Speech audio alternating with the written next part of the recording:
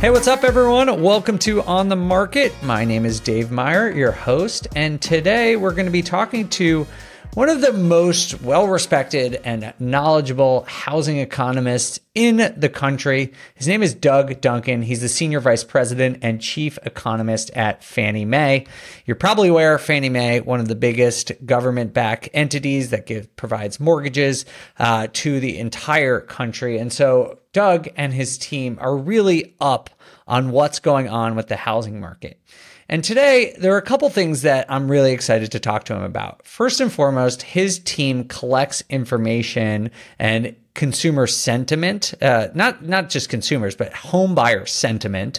And so we're going to talk about how people are feeling about the market, and not just how they're feeling, but how their opinions of the market actually go on to influence behavior and actual results in the marketplace. And then Doug has one of the most nuanced and most specific understandings and predictions about mortgage rates that you are likely to hear. So if you're curious about where mortgage rates are heading this year and well beyond where you can expect mortgage rates to live over the next couple of years, you're definitely going to want to stick around for this episode. So we are going to take a quick break, and then we'll bring on Doug Duncan from Fannie Mae.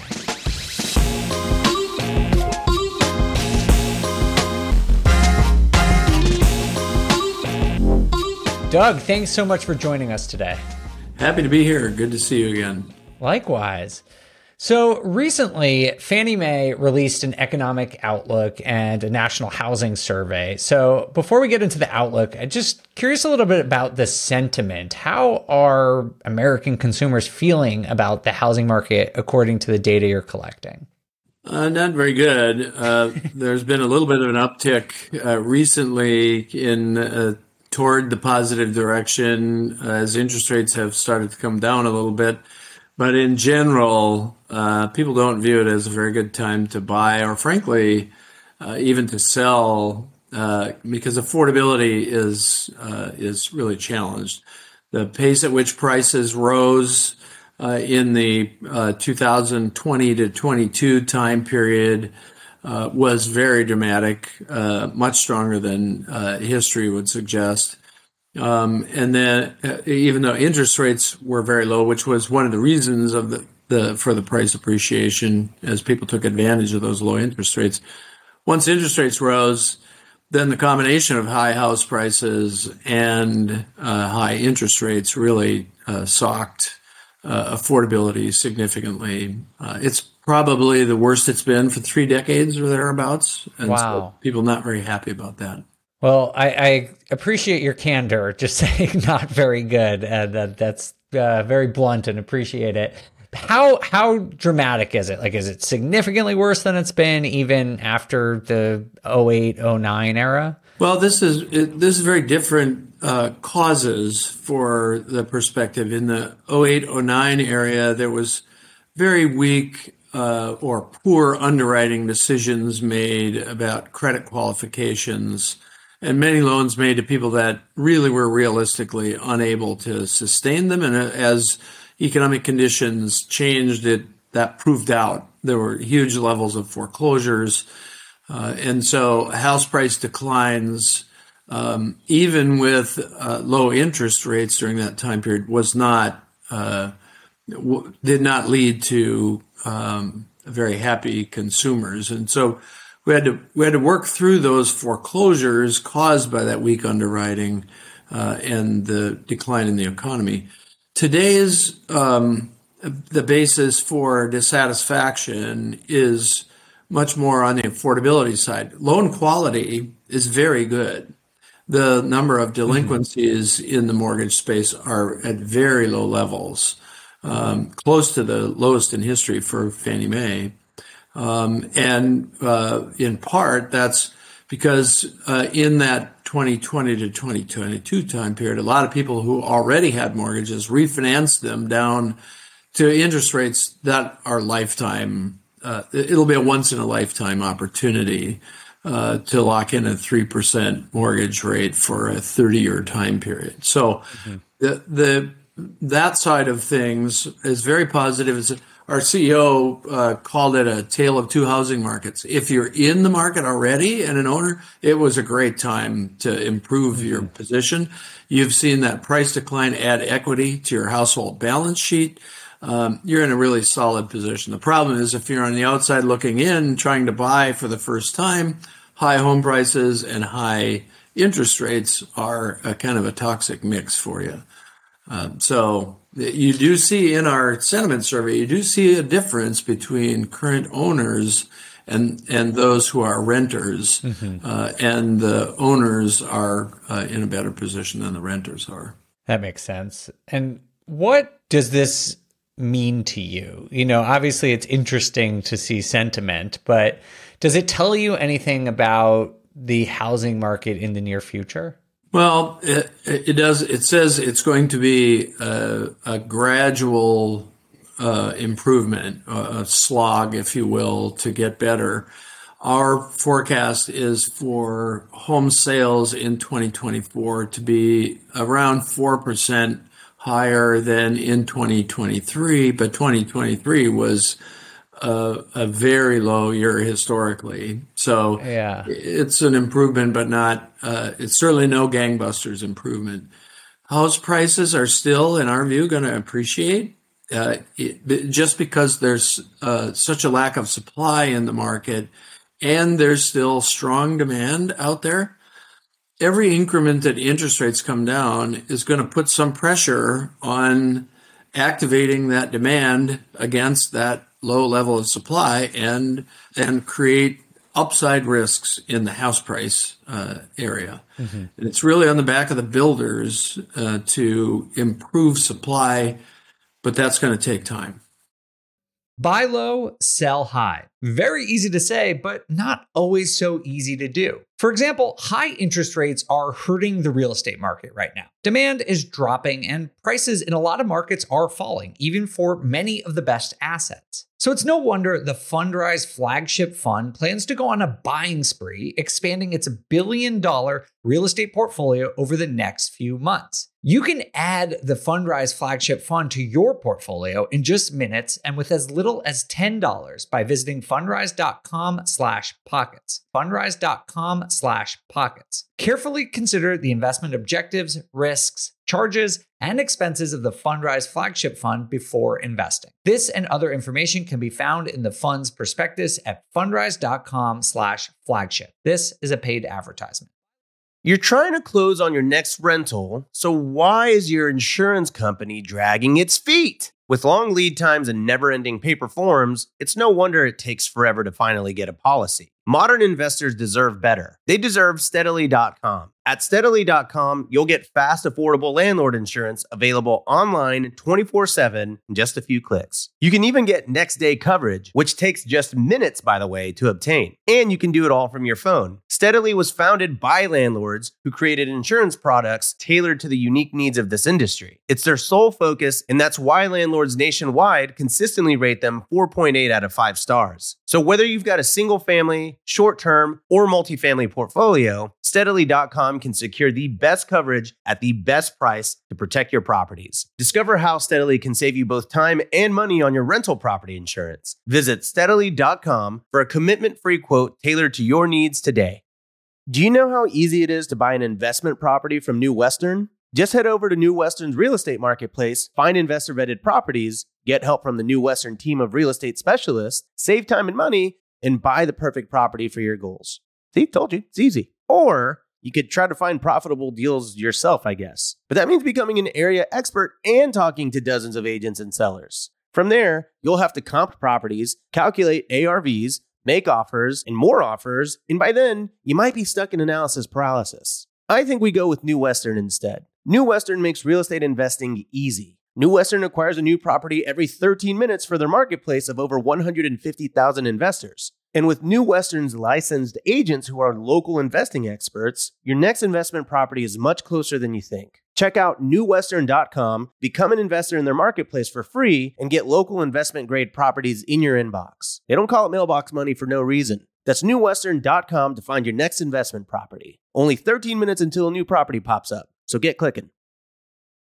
I guess one of the questions I'm continuously wondering and have been asking people is, as you said, lower rates and every time they tick down increases demand. But is there any chance that it will also increase supply because it improves those buying conditions for people who might now be willing to sell to buy into a slightly more favorable buying market? Well, at the margin, that's possible. And if you look into the sentiment survey, you can see among the people who currently own a home that their sentiment suggests it's not a great time to sell a house because the combination of higher prices and interest rates reduces the group of people who could afford to buy that house. Mm-hmm. And so they don't want to sell into a falling price market. So there's a little bit of a give and take there with the improvement in affordability. And it really all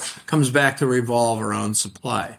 So in order to make things return to more historically common relationship, you got to see one or a combination of up to three things change. One is there has to be some increase in supply.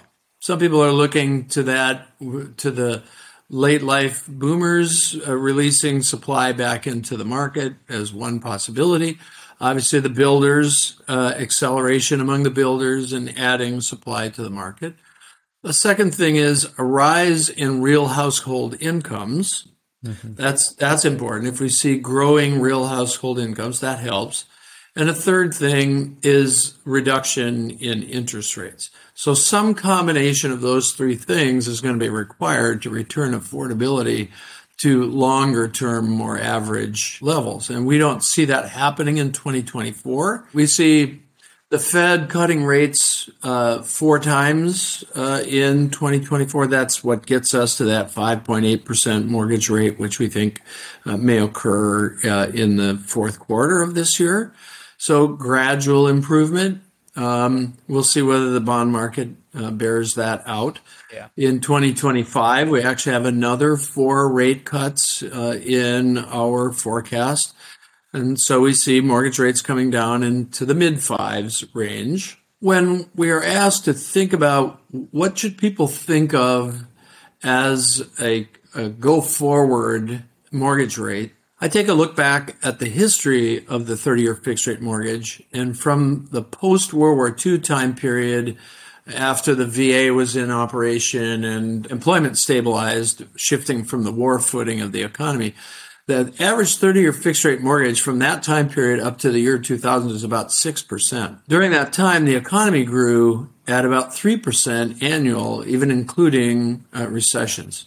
So if you think about that relationship and then think about the CBO today projects the potential growth of GDP going forward at about 1.75% annually, and think about what would mortgage rates relative to that look like. What I tell mortgage lenders is I would be doing my planning on interest rate path across the housing cycle of between 4.5% and 6%.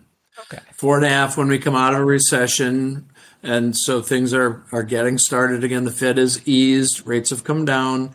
Then across the expansion, you see rates gradually move up as incomes move up. And prior to Fed tightening on the other end of that expansion, mortgage rates probably hit around 6%. So the middle of that is about a 5.25% mortgage. It might be a little lower depending on what you think about all of the Treasury issuance that has to be done to fund the debt in the United States, because that number is going to be bigger this year than last year and even bigger next year. So that underlying Treasury issuance may put some upward pressure on rates. Mm-hmm. That would suggest it wouldn't go as low as it might given the lower level of economic growth under which the housing market operated. Okay, so, but it sounds like, given what you're saying about the range, and if the Fed, you believe, sort of long-term tightens around 6, gets back down to 4.5, does that mean you think the reason it's going to take a few years to get back down to maybe low 5s is because we're going to be in a extended period of slow economic growth or perhaps even a recession? Well, we flipped our forecast. In December, we still had a mild recession in the first half of 2024, but we're just not seeing the weight of change resulting in that at this point in time. We're still monitoring a series of things that are highly correlated with recession that are still indicating recession. But one of the reasons we felt the recession would be mild was because of the supply-demand imbalance within housing. That certainly has played out to be true. That part of the forecast we absolutely got right. But housing now starting to improve would suggest it may actually keep us from going into recession and lead the way to, if not strong growth, at least slow growth. And our forecast does reflect slow growth over the next couple of years. So that slow growth suggests that the Fed will continue to bring rates down and move mortgage rates back to that low to mid fives range. I want to get back to something you said earlier, Doug, about supply and where it comes from. And it sounds like you're of the belief that I think is shared by a lot of experts in the housing market that affordability long term does need to return to more historical averages, but it doesn't need to happen quickly. And it could sort of happen over the next few years as the combination of variables you said take effect. You said basically real wage growth, that for our listeners means inflation adjusted wage growth, perhaps more building, lowering interest rates. Is that sort of how you see the housing market operating over the next few years? Yeah, we don't see the supply problem going away immediately. That's a longer term challenge. And there's been a lot of analysts that have run their forecast ship on the ground expecting some sort of a catastrophic decline in house prices because of a demographic shift. We don't see that. Most recently, there was an article written about who's going to buy all these big suburban homes now that the boomers are empty nesters. Well, the shift toward work from home suggests that even if you have a smaller family, now you need at least one office and maybe two if you're a two-income household.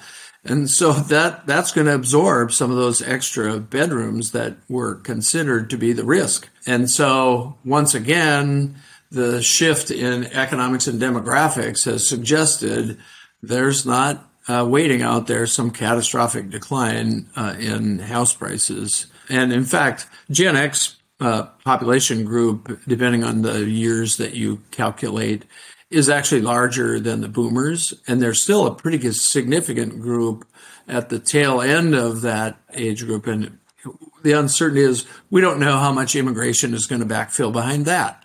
So predicting some sort of a dramatic drop-off in house price has been a fraught area to be in, and we're not in that area. Yeah, I'm with you there. The last question, Doug, before I let you go, is you mentioned something about construction and that it would take a really long time. This is a question we get a lot here on the show. What would it take for construction to bail us out of the supply problem?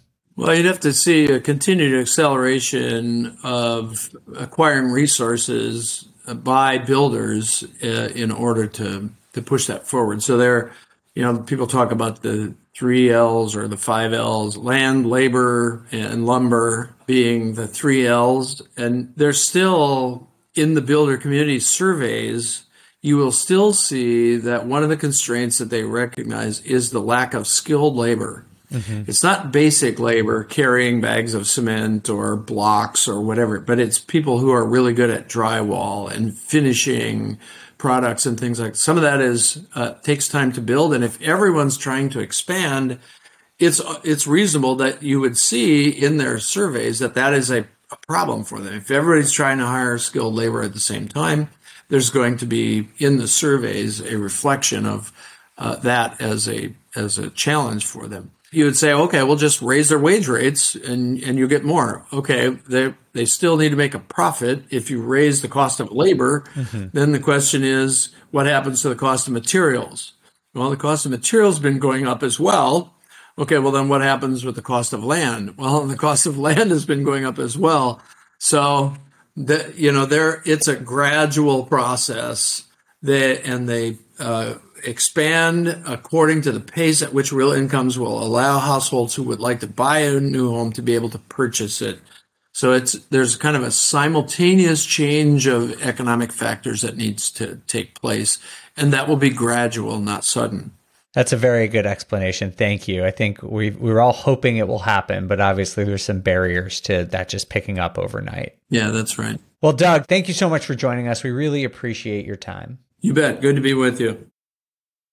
Another big thanks to Doug for joining us today. I hope you all enjoyed it. I think Doug is one of the most knowledgeable guys out there and really shared some really helpful information. For me, I find the range that he provided about mortgage rates to be one of the more useful tidbits and stats that I've heard in a long time because, frankly, people guess where rates are going to be in the end of 2024. But for me, as an investor, it is more important to me what the range is going to be going forward, because that actually allows me to make more long-term decisions. Like, do I want to do a rate buy down? How much debt do I want to put on? Should I refinance this year? Rates are going to be lower. And I generally think that his analysis of the range of rates is good. It sounds like we need another year to at least get into that range of 6 to 4.5%. And I agree with Doug. I personally don't see it going. I think it will probably stay in the 6s for most of 24, maybe dip into the 5s. But I do think we have a ways to go with mortgage rates. But it's helpful still to just understand that not likely to get down into 3% again, probably not even into the low 4s anytime soon, maybe not even in our lifetimes. And so that will hopefully get people selling when they realize this. And as an investor, that hopefully helps you make decisions about what you're going to purchase, when you're going to purchase, and your financing strategy. So hope you learned something. I appreciate you all for listening. If you did learn something and you liked it, share it with a friend or leave us a 5-star review on whatever platform you're listening on. Thanks again. We'll see you next time. On the Market was created by me, Dave Meyer, and Kaylin Bennett. The show is produced by Kaylin Bennett with editing by Exodus Media. Copywriting is by Calico Content, and we want to extend a big thank you to everyone at BiggerPockets for making this show possible.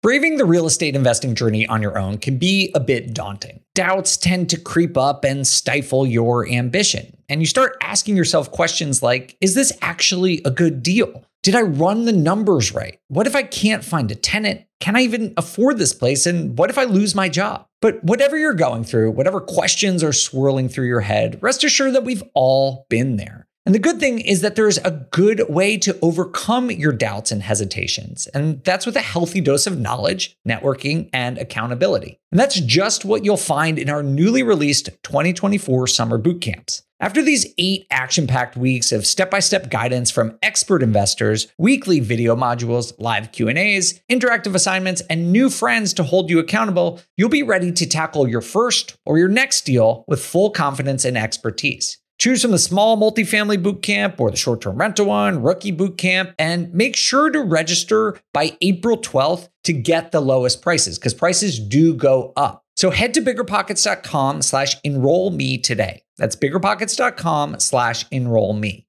The content of this podcast is for informational purposes only. Past performance is not indicative of future results, and all hosts and participant opinions are their own. Investments in any asset, real estate included, involves risk. Use your best judgment and consult with qualified advisors before investing. Only risk capital you can afford to lose. BiggerPockets LLC disclaims all liability for direct, indirect, consequential, or other damages arising from reliance upon information presented in this podcast.